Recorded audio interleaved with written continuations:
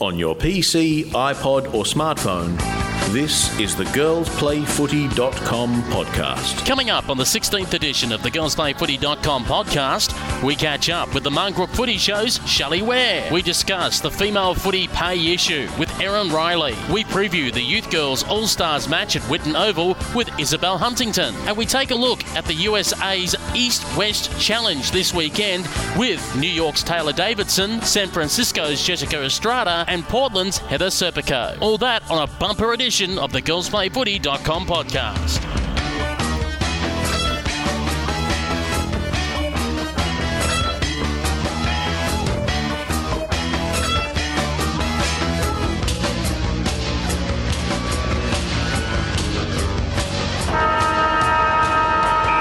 I'm Peter Holden and welcome to the 16th episode of the GirlsPlayFooty.com podcast for 2016. Our 50th episode overall. Yes, we made it. Unfortunately, we don't have a banner to run through for you, but we do have a bumper episode, and I am going to start off this 50th episode with the best news overall. That is, as we go to air, or first time to be able to be downloaded today, Thursday, the 1st of September 2016, the draft is officially open for the AFL Women's National League, and therefore you can get applying. The details are out there on our website, girlsplayfooty.com. Take a look. It's the state-based draft, so you can nominate which state that you would like to be drafted in. Doesn't have to be the state you're living in. You could be in Queensland and say, well, I want to be drafted by a Victorian side. You get to choose. The club's going to be able to pick up to 22 players. There's going to be a couple of rookie spots as well and spots for free agents. Girlsplayfooty.com has all the details, and you have essentially until the 30th of September to be able to apply for the draft, and the draft will occur on the 12th of October. GirlsPlayFooty.com got all the details about the women's draft. Big bumper episode in our interviews, most of it touching on some positive female footy news. One tricky issue as well, which we're going to get into very soon, but I guess that's all part of the GirlsPlayFooty.com website. We always report the positive news and the not so positive news. We put it all out there for you to dissect and for you to debate. We hold nothing back. Let's get into our first interview, and it's the Marngrook Footy Show. You might know it's on Thursday nights on NOTV, 7:30pm, and repeated on Friday mornings and Saturday afternoons. They usually preview the upcoming round of footy, have a look at all the teams, the ins and the outs, but of course it's the AFL bye weekend. There's no men's footy going on. The finals, of course, happen next week, but they are previewing the men's Legends game on Friday night between Victoria and the All-Stars, and taking a very special look at the AFL Women's Exhibition match on Saturday night between the Western Bulldogs and Melbourne at Whitten Oval. And they're doing so by having an all-female footy panel featuring some of the stars of that game, and one that's playing in the Legends game, and a female coach as well. And that's why I've got on the line one of the regular panel members, but for Thursday night she'll be the co-host of the Marngrook Footy Show. It's Shelley Ware. Shelley, thanks for joining us. I think this is the first time ever, in prime time, that there's been an all-female footy panel. Absolutely. It is the first time, so we're making history on Thursday night. We're very excited at Marngrook. And, of course, your usual cast members as well. Layla is going to be on there, but plenty of special guests as well, including something you've had on regularly, such as Lauren Arnell, Peter Searle, and introducing Abby Holmes and Katie Brennan. That's right. So the girls will be on the panel with us, and they'll be the full panel, and then we'll have some special guests throughout the night. So Lauren was on last week, and she's pumped for this week too, so I'm really looking forward to it. We're going to meet some new people. We've got Moana Hope and Suzanne Alberti's coming in, so really looking forward to talking to her. And Andrew Walker was going to come in, but he can't make it. But Mick Martin will be there talking about the EJ Whitten game. How did the idea come about originally for an all-female panel, of course, leading into the women's exhibition match this weekend? Well, Grant Hansen and I think one of our producers, Jay, they got together and had a bit of a chat, a bit of a brainstorm, and Grant's always been really supportive, so I think we're just really lucky that we work on this show that is really supportive of women, and especially now with the Women's Footy League in 2017. Seize the moment, I say. And with the bye, what else do we do? Indeed, and there's plenty to talk about. And I guess the first time since the previous exhibition match, where I guess everyone's almost, at least on the other shows, have treated it almost as a novelty. Because you've got that full hour, I guess it'll be the first time we actually get to see on primetime TV it actually looked in-depth and analysed the actual game that's going to be played. Yeah, really looking forward to that. We're going to have a really good talk about it, break it down, and it's just going to be so exciting on Saturday for this exhibition match. So something for us to look forward to next year, get us all excited for the 2017 season. And I guess in one way it becomes this all-female panel, I could call it an unofficial pilot for maybe February, March next year, because of course we know that Seven and possibly other networks may bid for the rights to air the women's AFL competition. But of course, coming around with football coverage may be female football panels to obviously divulge and dissect the games. Absolutely, and I'll put my hand up for that if you've got some contacts, Peter. No, absolutely. Women need to be talking about women playing football, and it's just natural. Like, it's just waiting for it to happen. So I'm really, really hopeful for what the future brings and how women's footy will grow in all areas. And have you been impressed by the likes of, for example, Lauren Arnell, who's been a regular panellist on the show? She is outstanding. She is a complete natural, and she's a complete professional. She comes in. Last week she was called at last minute because Layla was sick, and she just came in, sat right in, fit in like a glove. It's like she's always been there, and she's such a pleasure to work with. Yeah, beautiful smile. And, of course, most of the panellists will be playing in the women's exhibition match, excluding one, and that is being Abby Holmes. She has the special honour of running around in the Legends game on Friday night. She does. She loves that game. And I think this will be her third year. She absolutely loves it. She does my Throwback Thursday on our Instagram account on the old EJ Witten's game. She's a fantastic representative. And, looking forward to watching her play there too. Looking forward to her being on the panel. And, of course, I believe that if people can't watch it Thursday night at 7:30 because they might be tied up, I believe it's also on demand that people can watch back online later, the Marngrook Footy Show. That's right, it's on demand, and it is also replayed at 10 o'clock on Friday and Saturday morning as well, so on NITV. So if they miss it, make sure you catch it because it's going to be a really great show. I'm going to make history on Thursday night, and we're really excited about it, and people are very supportive, so I think we're going to have a huge audience. Well, Shelley, thank you very much for joining us here on the GirlsPlayFooty.com podcast. We wish you all the very best on Thursday night with this historic all-female panel. And who knows, maybe that phone call from Seven or Fox Footy might come in inquiring about your services for the AFL Women's Competition broadcasts next year. You never know your luck in the big city, Peter. Thank you for your time. You're listening to the GirlsPlayFooty.com podcast. One thing that's been making news on Wednesday, the 31st of August 2016, has been the pay issue for the Women's National League. It was broken online by the Herald Sun that there'll be various rates of pay, $25,000 for female marquee players, rates for priority picks and high draft picks. But for the bottom end of the list, they would be getting a minimum of $5,000. Now, some would say, oh, that's pretty generous for 8 weeks, but we have to pause there. $5,000 is not just for 8 weeks of footy. That's why we've got on the line Erin Riley, a freelance sports journalist. She was the one that was all over the Eddie Maguire comments about Caroline Wilson that made the news a few weeks ago. She's been red hot on this pay issue today. Erin, thank you very much for joining us on the GirlsPlayFooty.com podcast. I guess we do need to explain to the audience that this $5,000 minimum page does work under a wide umbrella. Yeah, obviously that has to cover all pre-season as well. We don't yet know whether the length of the pre-season, but you'd have to assume it would be at least a number of weeks.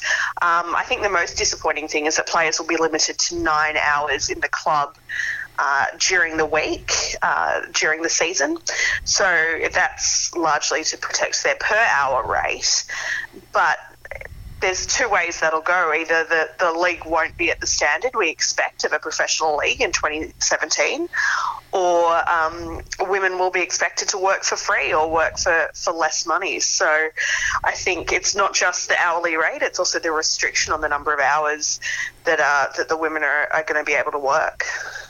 And I guess one thing that hasn't been clear as well is they've said 9 hours, but that 9 hours isn't overly clear as well, as in, is that 9 hours of 3 days and 3 hours? So therefore you're doing, say, Monday, Wednesday, Friday training over a night? Or is that 9 hours essentially a 9 to 6? It's 1 day of a working week taken out.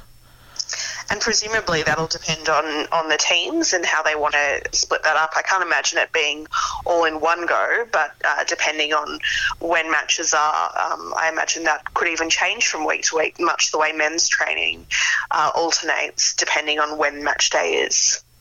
One of the ACT representative players has spoke on ABC Canberra Radio this afternoon, and she said she's most concerned, if anything, about the issue of no private health insurance. Now, we believe that there's some insurance cover that covers the players for, obviously, occupational health and safety, like work cover, for example. So if you got injured in the office, you'd be covered for that. But I believe it's up to the players how this is being written for them to cover their costs should they, for example, do an ACL out on the ground. And it's really worth noting that the collective bargaining agreement mandates that all men's players receive top-level cover paid for by the club. That doesn't come out of their salary cap, but it does. It is taxable. It's a fringe benefit. And they're also provided with non-football income protection insurance. And that's what I'm really concerned about. What happens when one of these women who's only earning $300 a week playing footy gets injured and has to take time off their day job? What happens then? They don't have any protection. And it's a very good point. And again, it was mentioned by that Canberra player on ABC Radio. And I guess when you look at what's left over, Fox Sports were raising the issue that this top protection could cost $2,000. So if that was the case of $5,000, then a player, after they've paid for that, is left with $3,000, which, if you do the math, if you have 16 weeks of training at 3 hours over 3 days, and obviously taking away 20 hours for community commitment time, and also adding in their match day, you could be looking at a situation where the players are literally being paid $15 an hour, which is below the federal minimum wage. Yep, take-home pay below minimum wage is quite realistic, and that's not even taking into account the hours that presumably they'll be expected to work or where they'll be choosing to work without pay. I mean, men's players, when they hit the gym, that's part of their weekday. That's part of their paid time at the club. I can't imagine, gym sessions and that sort of thing being covered in those 9 hours a week, and presumably female players will need to do that in their own time. One point that you've raised as well, and no doubt you would have seen it across a number of sports where women are involved, is the issue of childcare. There is, in some circumstances, some women who'll stop playing sport, decide to have children and make a comeback and be up to that standard. How much could a woman be paying on average for childcare, and how much could it chew into this 5K? Realistically, it could take the whole 5K. Out-of-hours childcare, so weekends and evenings, cost a whole lot more than weekdays. So I do think it's a real restriction on women with caring responsibilities, which is something that, a lot of people concerned with women in sport have talked about a lot. It's not necessarily just women who've given birth, but women who have other caring responsibilities, whether it's through fostering, adoption, or look after people who aren't their children. Restricting the access of those women to playing football is really concerning. I remember about, I think it was a month or so ago, there was a report out there by industry super funds talking about how women were substantially more worse off than men when it came to super. Have you seen anywhere out of this proposed pay deal that's been making news today about if super has been incorporated into this pay deal? No, and I haven't seen anything about whether or not that players will be considered casual or part-time employees. Presumably it's casual because it is such a short season length. Perhaps it's contract, but whether or not that includes leave loading, that sort of thing. This is why comparing it hour for hour to what the men get paid on a salary basis is really not an entirely accurate way of actually measuring like for like. Well, let's have a look at some of the things from a devil's advocate point of view, because obviously you've had quite a number of tweets thrown at you since the news first broke, and you've been talking about it. Some men are putting out there the question of men's football's been going for 100 years. They've worked so long to get to this level. Why should women be fast-forwarded? What was your reply to that? A couple of things. First of all, I would have loved for women to have had 100 years to build a competition. Unfortunately, we were restricted from doing so. It's completely ridiculous to suggest that women haven't put in the work. The same way it's completely ridiculous to say that, the men today shouldn't benefit from the work of men who've come previously. Why should that benefit only be enjoyed by men? The second thing that I find really frustrating about that is the competition developed in an era where A, cost of living was a lot lower, and B, they weren't competing against other professional leagues. So in the whole sporting marketplace, you weren't comparing professional competitions and amateur competitions. You were comparing like for like. Obviously, there were some periods where some sports were professional and the others lagged a little behind. But we're in an era now where our dominant sporting culture is professional. They are full-time paid employees of clubs. And so we can't expect the women's league to develop at the same rate and in the same way as the men's league, because you're not comparing like for like. There's also been other questions raised on Twitter where they've been talking about saying, the women haven't earned a cent yet, so how can they demand X amount of dollars? And others arguing, saying, well, it's been men's football that's generating all this revenue. Why should they share? Again, what's your replies to that? Well, we didn't stop paying GWS and Gold Coast players before they started turning a profit. In fact, they were listed and paid at fair and standard wages for 2 years before they even entered the competition. We have an understanding when the men's competition expands that there's a little bit of loss ahead of time in pursuit of a long-term profit. And it's the same thing with the women's comp. It requires investment in the understanding that, yes, at some point in the future, they will make money. And I guess there's been some questions out there on Twitter and even from maybe one or two of the women's players who unfortunately fall into the AFL spin, that they're worried of, the costs have got to be kept low because we don't want this thing to fail. What do you say to that? The AFL was able to spend $90 million in addition to the setup costs of GWS and Gold Coast ahead of time promoting the game in the northern states. They've shown that they can invest substantial amounts of money in risky propositions. Why is this any different? It requires investment and it's a choice not to invest. Well, let's talk about that figure again. You said $90 million that they invested, and I think Gillon McLachlan mentioned in his tweet with the Ask Gill hashtag this afternoon as we record, he talked about how they were investing $1.6 million in the women's competition. So based on that theory, for the $90 million that they've spent, they could literally run the women's competition for 50 years at a loss and not even charge gate admission and still have money left over. And still have spent less than they spent in 5 years in the lead up to the launch of GWS and Gold Coast. And remember, that's not including any of the direct setup costs of the club. This was just promotional and preparation activity. That is literally some amazing figures. For you personally, how have you been coping online? Because you've been coming out, you've been tweeting about it and raising the issue, being red hot on it, and there's been a lot of supporters. But unfortunately, the dinosaurs are out there, and they look like they're going to be out there until the season has proven a success. How have you been coping personally? Oh, I'm fine. This is nothing compared to some of my previous online escapades. So it's been okay. There's been a couple where I've had to have a good chuckle. There was one bloke in particular who just wanted to argue with me and show me the numbers, and then came up with his own stats. And I was like, well, these are all fake numbers. And he said, well, which ones are wrong? And I listed sort of 6 or 7 problems with them.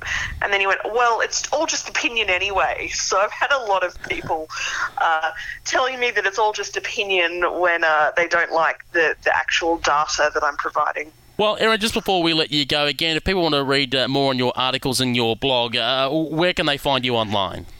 Yep, so I'm at Erin Riley AU on Twitter.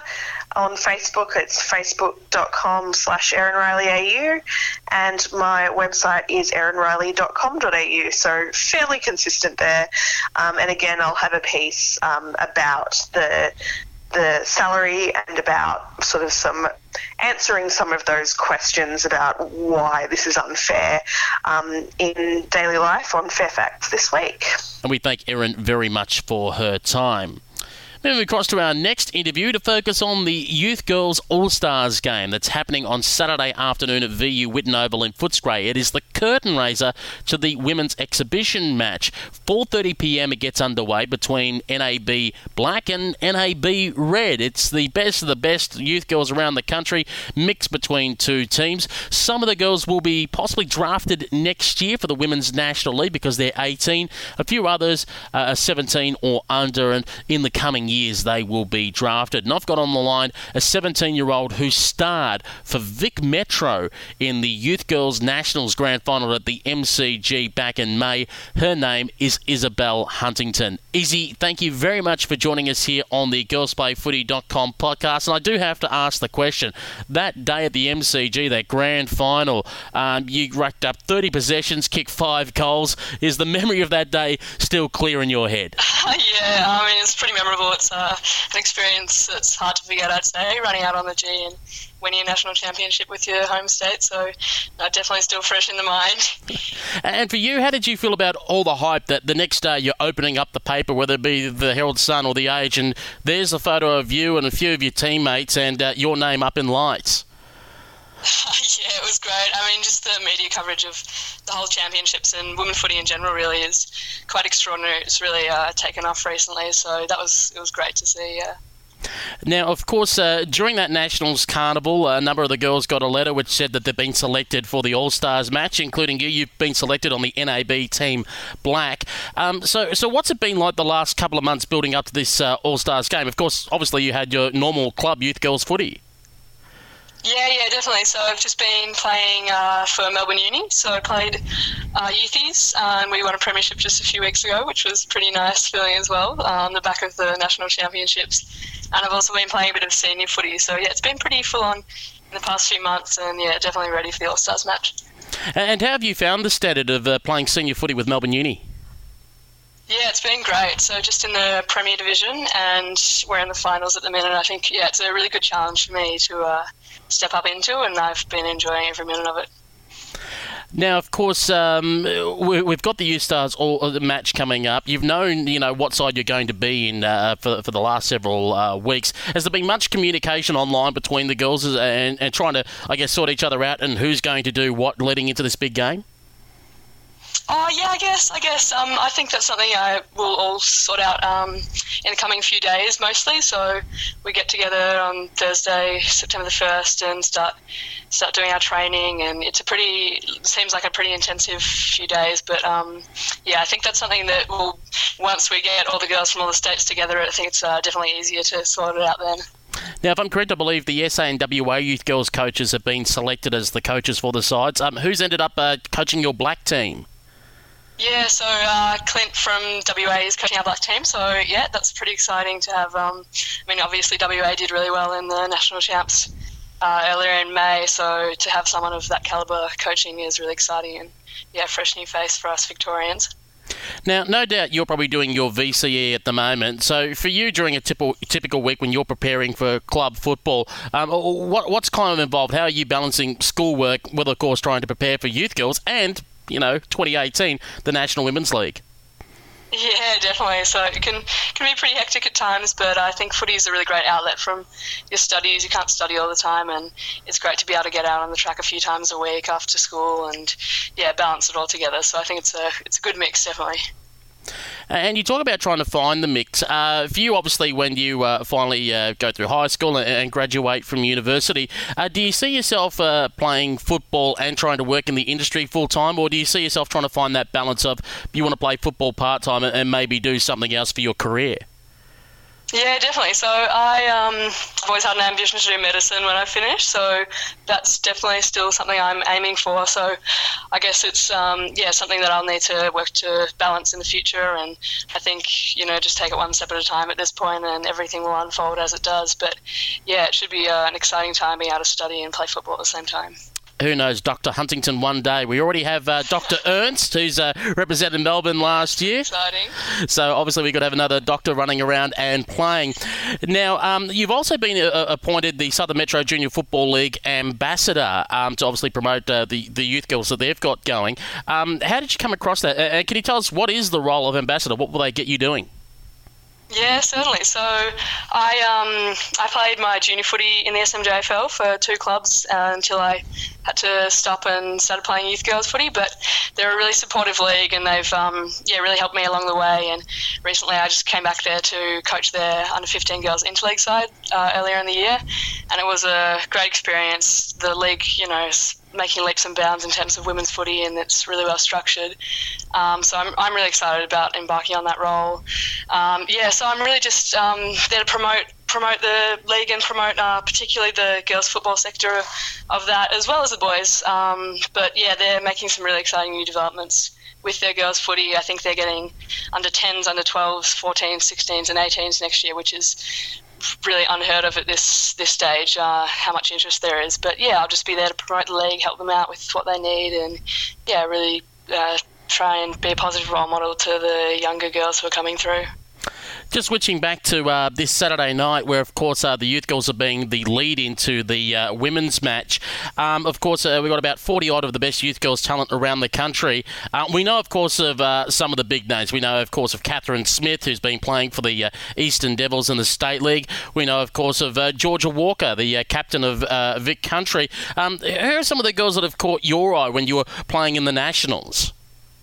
Yeah, definitely. So there's it's a big list, but just to name a few, I think Geordie Allen, who was vice captain for Vic Metro this year. She's a young player. She's been in it for a few years, but she's just such a great player. She was our MVP for the day and really reliable down back. She's really got some exciting footy ahead, as well as Maddie Press-Parkes, obviously a pretty big name. She's young and great potential for the future. And yeah, there were definitely a lot of interstate girls that really impressed me. I think Courtney Hodder was one name from WA, who was a player of the Carnival. She's lightning fast and moves well with the ball. So I could go on further with the list, but those are a few big names that I think could look out for. Well, of course, we'd love to get stuck into some of the other names. Of course, there's Talia Randall, who's played women's exhibition match footy. There's Lily Mithen, who's been a star for several years for Vic Country. And, of course, there's Monique Conti, who balances it by just, playing basketball for the country. Conti is amazing. She plays down with me at Melbourne Uni, and I don't know how she does it all, really. Australian basketball player and a fantastic footballer as well, so she's got a massive future ahead for her. And of course, one of WA's goal kickers that we noted throughout the carnival, Kate Bartlett. Yeah, she's definitely big. She, I think, kicked a few bags earlier in the week of the carnival, and did really well. So it'd be exciting to see her back in action. Shalise Law, of course, who's played for the Brisbane Lions again in an exhibition game. Another big star to obviously keep an eye out for. One of SA stars, Ashley Woodland, and of course Taylor Thorne, I believe one of NT's stars, of course, recently moved down to Victoria. Yeah. So Taylor came to train with us once or twice. So yeah, she's obviously a big gun, and yeah, I think she was named on one of the lists for the women's team. But it'd be great to see her play, definitely. Now, of course, coming out of this youth girls games, some of the girls, of course, the 18-year-olds, are going to be eligible for the draft, which now opens, and they'll be able to submit to be picked up by one of the 4 Victorian clubs. For you, you're 17, so you still have one more year to wait. How do you see 2017 for you? Are you going to try and get involved at one of the 4 clubs that got a women's side, whether that be something as simple as running the water to try and get in behind the scenes before possibly being drafted in 2018? Yeah, it's a good thought. Next year's going to be pretty busy with football for me. But, if the opportunity arises, I'd love to get involved with one of the clubs. I mean, it'd be great to see the league kick off finally and how it all unfolds. So, yeah, definitely exciting opportunities ahead. And we thank Izzy very much for her time and wish her all the very best in the AFL Youth Girls All-Stars match, 4:30 p.m. Saturday, September 3 at VU Whitten Oval in Footscray. Keep an eye on girlsplayfooty.com. Leading up to that match, we're going to have an article previewing that All-Stars game. And, of course, the list, so you'll be able to know who is playing for what team and get behind and support them and cheer on the girls. Now it's time to take our focus overseas to the USA. Of course, here at girlsplayfooty.com, we're going to be covering the USAFL Nationals coming up in Sarasota, Florida in mid-October. But one of the last chances for the girls to have a big warm-up to get into some form before the Nationals is the East-West Challenge, which is happening this weekend in San Francisco on Saturday, 3rd of September. It gets underway roughly 3 o'clock Sunday morning Melbourne time. Now, taking part in that match is the New York Magpies, the San Francisco Iron Maidens, and the combined team of the Sacramento Suns and the Portland Sockeyes. And it's great to have, first of all, on the line, the representative from the New York Magpies, Taylor Davidson. Taylor, you're feeling excited for this big weekend of footy? Yeah, well, always look forward to it. I'm so glad that we started this transition. I actually started my footy career in San Francisco, played for them for 3 seasons, so I can't wait to go back. And in terms of the footy, this is always such a huge test because San Francisco and New York, we consider ourselves like sister teams, right? We have a lot of the same challenges living in a big city with people moving in, moving out.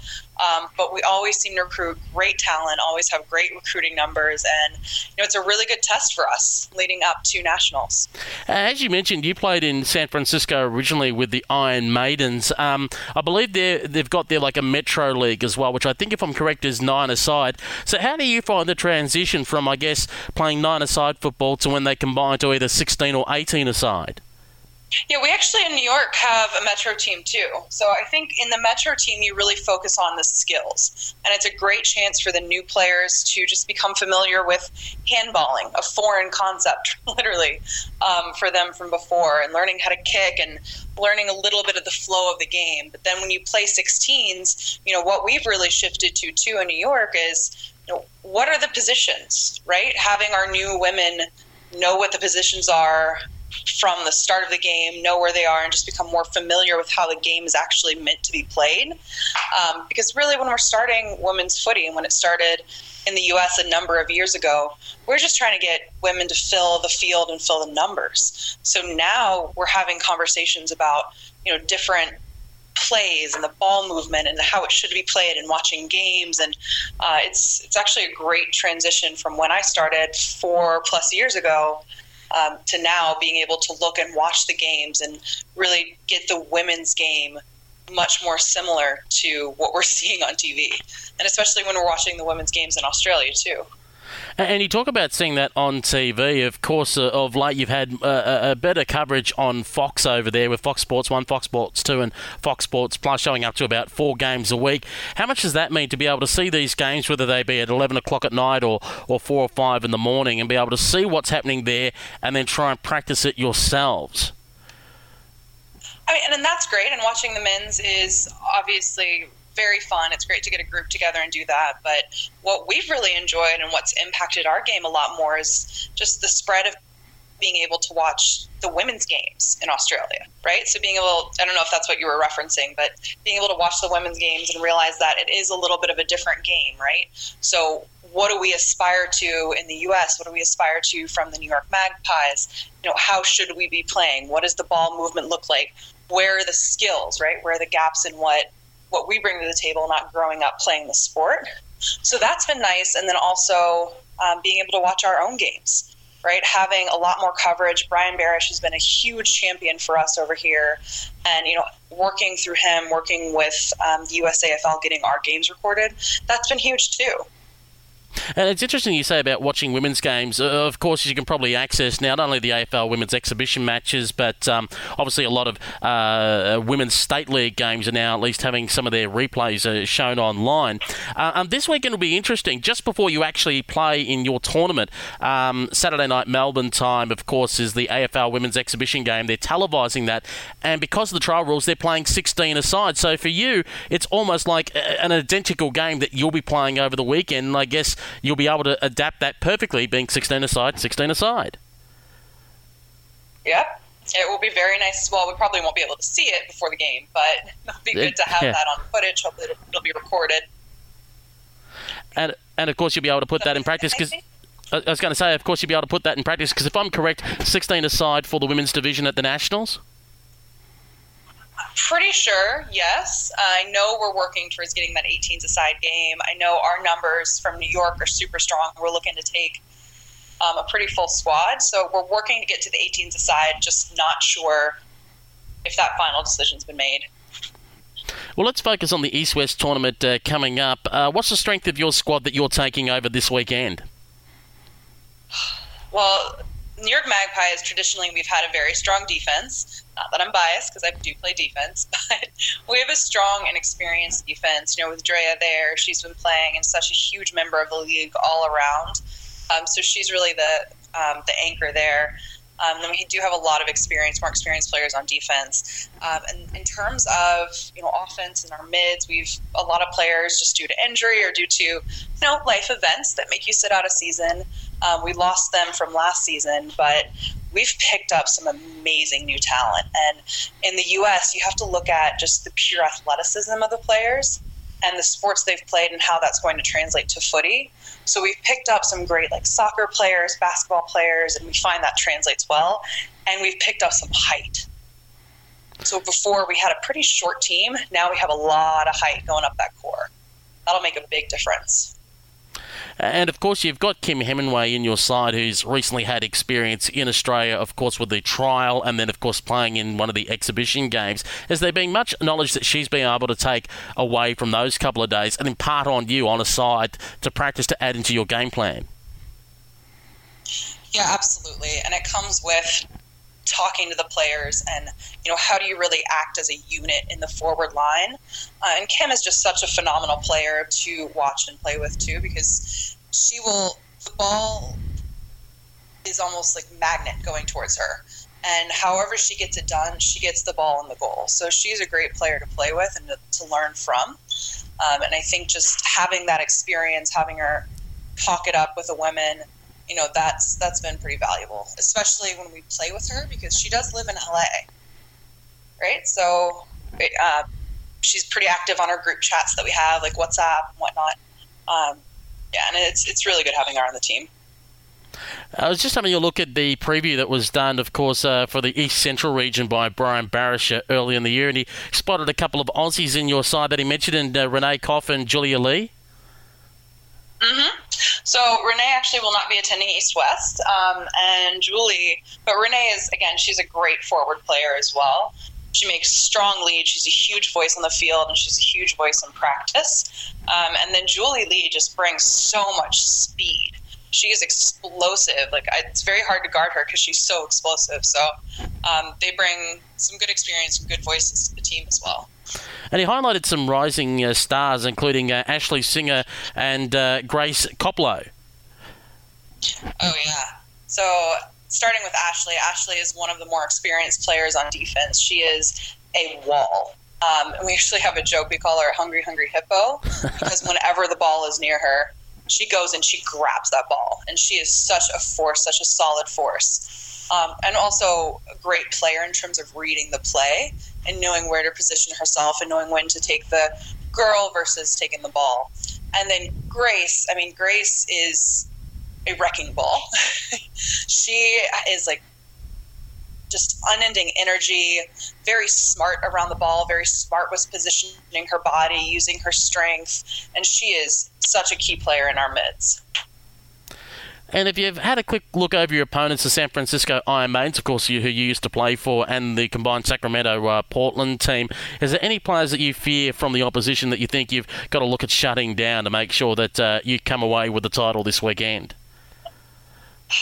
I mean, the way women's footy is gone, it's hard to just name a few, right? They're such strong squads. Their recruiting has been phenomenal. I know the more experienced players, unfortunately, like Courtney Sherman, I know she's sitting out due to injury, but Julie Marks is always a force in the middle, so I'm interested to see what Julie Marks and a Grace Koplow matchup looks like. Jess Estrada, I know she was injured, so I hope that she's back and she's healthy. And then You look at Brett Bauer, Bretto. I mean, there's just such talent on the Iron Maidens that as a squad, we look forward to playing them because it's a fun game and it's a chance to see how New York stacks up. In terms of Sacramento, Portland, I'm not as familiar with them because I haven't played against them for 2 seasons. So, and except at nationals. But again, women's footy has grown and gotten so much more competitive in the U.S. that whenever you show up, it's going to be a great game with some wonderful talent. After this weekend of the East-West Challenge, there's literally 5 weeks until 5 to 6 weeks, should I say, to the USAFL Nationals in Sarasota, Florida. What's the plan leading up over those few weeks? Are we looking at increased training and more get-togethers before you head to Sarasota? Yeah, and I think it's a lot of what most clubs will do, right? The focus is on fitness, on maintaining fitness, on making sure that our bodies are in the optimal shape. And also any kind of injury prevention, making sure that we're healthy. So my team always jokes, stay hydrated, make sure we're properly fueling our body. So fitness, make sure we're stretching and injury prevention. But in terms of increased trainings, yeah, we do have trainings and we do train on a little bit of larger field. We have a couple more Thursday practices added to the schedule. And the focus there is positioning. Right, the focus there is on the flow of the game, right? We've focused on skills for the most part for the start of the season, and now it's really a transition into what does our gameplay look like, right? I played hockey, so it's a hockey term. What is the breakout, right? How do we move the ball from the defense to the forward? How do we get it out of the corridor and then move it into the corridor? And so it's definitely more of a focus on using the space and being familiar with what the positions and the ball movement should look like. And you mentioned about Thursday trainings. Of course, it's common here in Australia that generally 2 days a week most sides will train, excluding those that in State League are really starting to ramp up to almost the professional men's level or a semi-professional men's level of 3 days a week as they try and improve their fitness levels in their football. During a regular season, how often would we see the New York Magpies training? Regular season, we're at Tuesday practices, so once a week, and then a lot of the women, depending where they live, like we'll have a Brooklyn contingency get together maybe for a workout or just kicking and some handballs, or we'll have, a Manhattan contingency or Queens. So, one organized training per week, but then you have the women who just are obsessed with this game because it's unlike anything we've ever seen and we're new to it. So we put in the extra hours, even if it's not, scheduled or organized specifically by the team. And we thank Taylor very much for her time. Now let's chat with the host team, the San Francisco Iron Maidens. And just quietly, how awesome is that nickname for a footy side? The Iron Maidens. I've got on the line Jessica Estrada. Jessica, thank you very much for joining us. And how are you feeling about this big weekend of footy with the East-West showdown? 3 teams going head-to-head, and of course, your team being the hosts. I am incredibly excited. This is our second annual East-West Showdown. Last year, the New York Magpies, the Lady Pies, definitely hosted us. It was an amazing tournament, and we are happy to host them again this year in San Francisco Bay Area. And what's the schedule been like for the Iron Maidens this year? Of course, it's the Nationals, and next year, of course, for some of you, the International Cup. I believe just recently as well you had the Western Regional Tournament. Yeah, so the Iron Maidens, we have a Metro League every year. We break up into 2 teams, the Sirens and the Breakers. So the Metro League was in the spring and in early summer, and then we headed up to Portland for the Western Regional Tournament, where we, I think, went 1-2, but it was a very, very competitive tournament. It was a close tournament. It was anyone's game.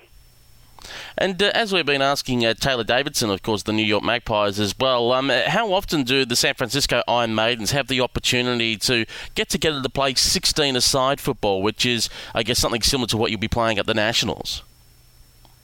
I would say it's not. I mean, the bigger tournaments is when we get to play 16, 18 aside. In our metro games, we have about maybe 11 or 12 aside. So it's very exciting to get full-size games as well as hosting a premier team like the New York Lady Pies. So we're really excited. And, of course, a big weekend coming up with the New York Lady Pies, the Sacramento Portland team. Have you had an opportunity yet to cast your eye over your opponents, and who do you think will be some of the serious threats? Oh, we all know each other. We all, drink after the games with each other, but I would say there's some really great players all over the nation. Of course, Drea Casillas with New York, she's, one of the originals. I know there's a lot of new talent in both New York, East Coast, as well as Sacramento. I believe there's some rowers in Sacramento named Rosie and Liz who came out to the Freedom Camp, and it's just really exciting to see, the game growing. There's new players, and just getting to know each other with these great cross tournaments. Just having a look at your squad as well, particularly from reports from Brian Barish of the USAFL. He's been talking up the forward grouping of Courtney Sharman-Johnson and Meg Leone. Yeah, so we have some amazing players this year, a lot of new talent. Court is, one of the veterans. Unfortunately, she has, a foot injury, so she won't be able to play this tournament. But, Meg is also unavailable for this tournament. But I would say we have some really amazing rookies, including Jax, who is our new ruckman. We have, I know Meg can't play this tournament, but we have another bunch of new rookies from Ohio who used to play rugby, named Kix, and also Sylvia X. It's going to be a great tournament. We have a lot of new players, and as well as some veterans, coming together to hopefully win this East West Showdown again for the second time in a row.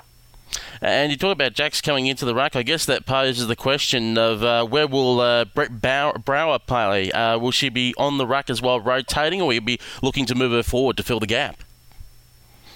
Wouldn't you like to know? I'm just kidding. Well, in terms of the coaches, she is an amazing goal kicker. I think based on our clicks, we have about 22 to 24 maidens coming out to the tournament.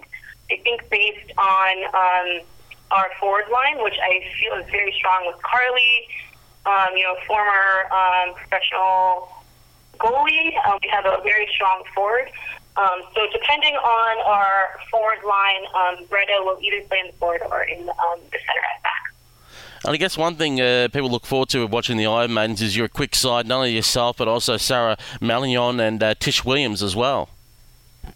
Yes, we have some amazing quick players. Sarah Malion as well as Nikki. She has really come a really long way since coming from recruiting her at a bar last year, as well as Tish. We have a lot of speed, a lot of height, a lot of new rookies, and I'm really excited for what this season, the end of the season, brings. And I don't think you have to laugh about recruiting at a bar, because I think that's how many reserve sides get put together in Australia, and some cricket teams as well, just pulling people out of a bar.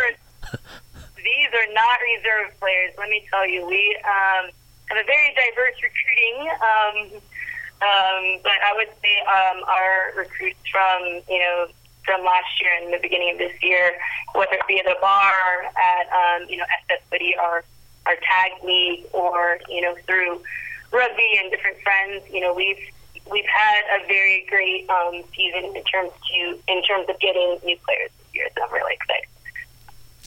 And, of course, this tournament, as we said, is essentially a warm-up. As much as you're fighting for the East-West Challenge title, you've got the USAFL Nationals coming up in the middle of October in Sarasota, Florida. What's the plan from this weekend onwards as you try to warm up for the Nationals? Oh, yes. This is definitely, a big tournament, but it's definitely not the biggest show.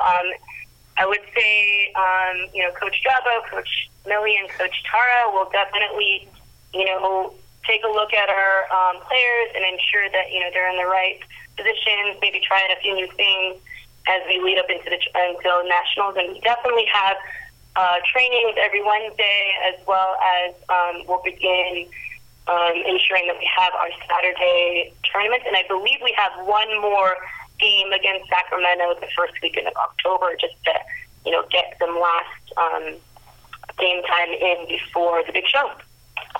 Indeed, in Sarasota, Florida, on the weekend of the 15th and 16th of October, for those that do want to head along. Now, there's one question that's obviously been raised by here in Australia, and maybe as captain you'd be able to answer it. Who came up with the idea for the nickname the Iron Maidens for San Francisco? Oh, I would say that was definitely, so Millie and I were the ones who started the team back in 2012. And I don't know how I thought of it. I just really wanted a unique name, something that stood out and something that was, really showed our character. And I wanted, I don't know, you can never forget the Iron Maidens, true maiden style. And, I think for us, it's, it's a point of pride and a point of, she's a maiden for life. And it's something that we're very proud of. And something that got plenty of thumbs up here in Australia. And for you personally, of course, I think it was 2011 you first played for the USA Freedom. For you, are you looking forward to another International Cup campaign next year? Yes, I'm looking forward to it. I'm definitely coming from a slight shoulder injury, but I'll definitely be back strong, hopefully, and moving forward next year. And, of course, we've heard the reports of New York's Kim Hemingway, who's actually based in California, and Sacramento's Katie Cladd all trying out for the AFL Women's National League. Exciting. How about from the San Francisco Iron Maidens? Has there been any temptation for any of the players to consider moving across early before the International Cup to try their hand and maybe, if not selected for 2017, maybe the 2018 National League? I mean, that would be amazing. I think the opportunities are there. It's just very difficult in that, as a women's sport, we don't get paid. There's a lot of limitations. We all have, various jobs and responsibilities. But I would love to see, especially some of our rookies who are, younger, if they want to move out, the opportunities are there. I think a lot of the new girls just started this year and are falling in love with the sport. And we're really trying to encourage as many players to go out and just play for a season. We'll see what happens. I'm definitely trying to convince some of the girls to do it. If you know of any opportunities, definitely bring it our way. And, we'll try to get some of the maiden representation out in Melbourne. And I thank Jessica very much for her time. Now, the final side we're having a look at is a combined effort between the Sacramento Suns and the Portland Sockeyes. The Portland team's sending across a couple of players, and that's why I've got on the line one of their representatives in Heather Serpico. Heather, thank you very much for joining us on the girlsplayfooty.com podcast. Now, if I'm correct, before you moved to Portland, Oregon, you originally started playing footy in New York. That is correct. I started in 2013 playing with the Pies. I met someone randomly at a bar, and from there, that was history. And no doubt for work reasons, obviously you've now ended up in Portland. So what's the women's footy scene been like in Oregon? Started off very small. When I showed up in January, there were 2 players on the Sockeyes. Since then, it's grown exponentially. We're at currently 12 players. We're looking to bring 6 to the Nationals and 3 to the East-West Showdown. Unfortunately, a little short-sighted there, but looking forward to teaming up with Sacramento when we get there. As you said, 3 teaming up with the Sacramento as you take on the New York Magpies and the San Francisco Iron Maidens in the East-West Challenge. Besides yourself, who else is heading along to, wear the Suns jumper for the day? Jessica Bletcher has been a part of the team for the last few years. And she just tried out recently for the USA Freedom National Team. So we have a pretty good showing. Eve Brickner, she was off previously San Francisco Iron Maiden, actually. So a couple of ring-ins, you formerly from New York, Eve formerly from San Francisco, both now at Portland helping develop footy there. What are your expectations coming out of this weekend with Sacramento, and what are you looking to do to try and improve your football, obviously ahead of the Nationals? So actually, I went down to Sacramento this past weekend to meet some of the players. I played with a few of them on the national team back in 2014, but I haven't played with them since. So I wanted to get a good idea of the team and the structure that they have there. that this past weekend was probably the best weekend of Metro League footy I've ever played. The Sacramento girls are just incredible. You could really see how they've come together as a team. And I'm just looking to expand upon that, my own personal experience as well. And as you talk about that Metro League, for you personally, since you first started playing footy, have you seen a rapid development in the skills and game plan that's being used in women's footy in the US? Oh, definitely. In 2013, I feel like even though women's footy had been around for about, 8 or 7 years at that point, it still had a long way to go. And in the last 3 years, the skill set and the game plan and the strategy across the board, from the East Coast to the West Coast has been just phenomenal. I could definitely see it with the Sacramento Suns. I was telling a few of their players that, the first time I ever played in a national tournament in 2013, it was kind of scrappy and whatever. The Metro League games up until, this year really were kind of scrappy. And it's really come together. It's phenomenal. You can see how much hard work women are putting in and really trying to grow the game, not just in numbers, but also in skill set. From this point after the East-West Challenge, it's the last big major warm-up before, of course, the USAFL Nationals. What are you doing and the Portland Sockeyes members that will be going to the Nationals to prepare yourselves for the tournament in 6 weeks' time? For the Sockeyes ourselves, we've started a fitness challenge just to sort of get everybody, keep them all on our toes, making sure that we're, in the best possible shape come October, 14th. We've also we're going from 2 practices to 3 starting next week, actually. So we're going to have 2 weekday practices and then 1 weekend practice. And, of course, you said you'll be having about 6 fly-across for the Nationals, which they're expecting to have either 16-a-side or 18-a-side matches. So have you spoken yet to any of the other teams, and have you figured out who yet you're going to be teaming up with to obviously form the full squad? We do not know that, and we probably will not know that until early October, I assume. It's really up in the air, so that I can't really answer. Because it's not an unusual thing, is it, in US women's football for the combined sides? In fact, your combined partner a couple of months ago for the Western Region tournament was the Minnesota Freeze. That's correct. We brought 12 to the Western Regional tournament, and they also brought 12, so we had a very full side ready to go that day, and it really helped. The Sockeyes are not chock full of experience. There's maybe 4 players that have played previously. But the Freeze, however, their youngest talent has been playing for 2 years at least. So it's pretty cool. And for you personally, obviously the Nationals will be a pretty big weekend as well, because I believe the provisional squad for the USA Freedom gets announced for, obviously, the International Cup next year. Oh, yeah.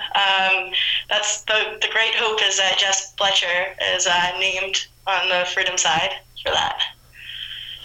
And everyone crosses fingers. As we said, many are waiting 6 weeks until then. And if I'm correct, I think there's also a USA Freedom training or a camp that might be happening this weekend as part of the East-West Challenge? That's correct. Right after the tournament, they're going to be doing, I think, a strategy session is going to be held for about an hour or 2 right after the tournament. So it'll just be a good weekend for those girls to get in some more strategy. And I thank Heather very much for her time and wish Heather, Jessica and Taylor all the very best to their 3 sides meet in the East-West Showdown in San Francisco, California this weekend. And of course for them, the big Nationals coming up in October.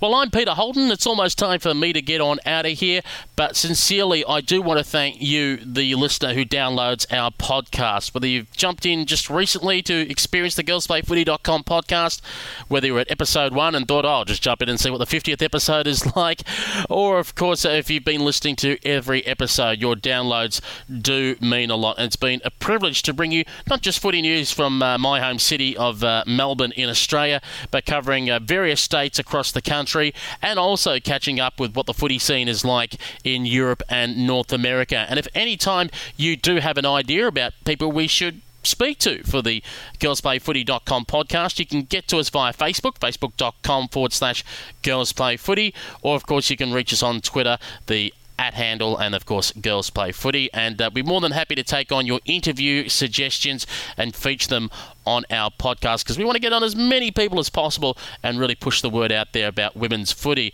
And a friendly reminder about, of course, our radio broadcasts that we do during the Swiss VFL women's competition.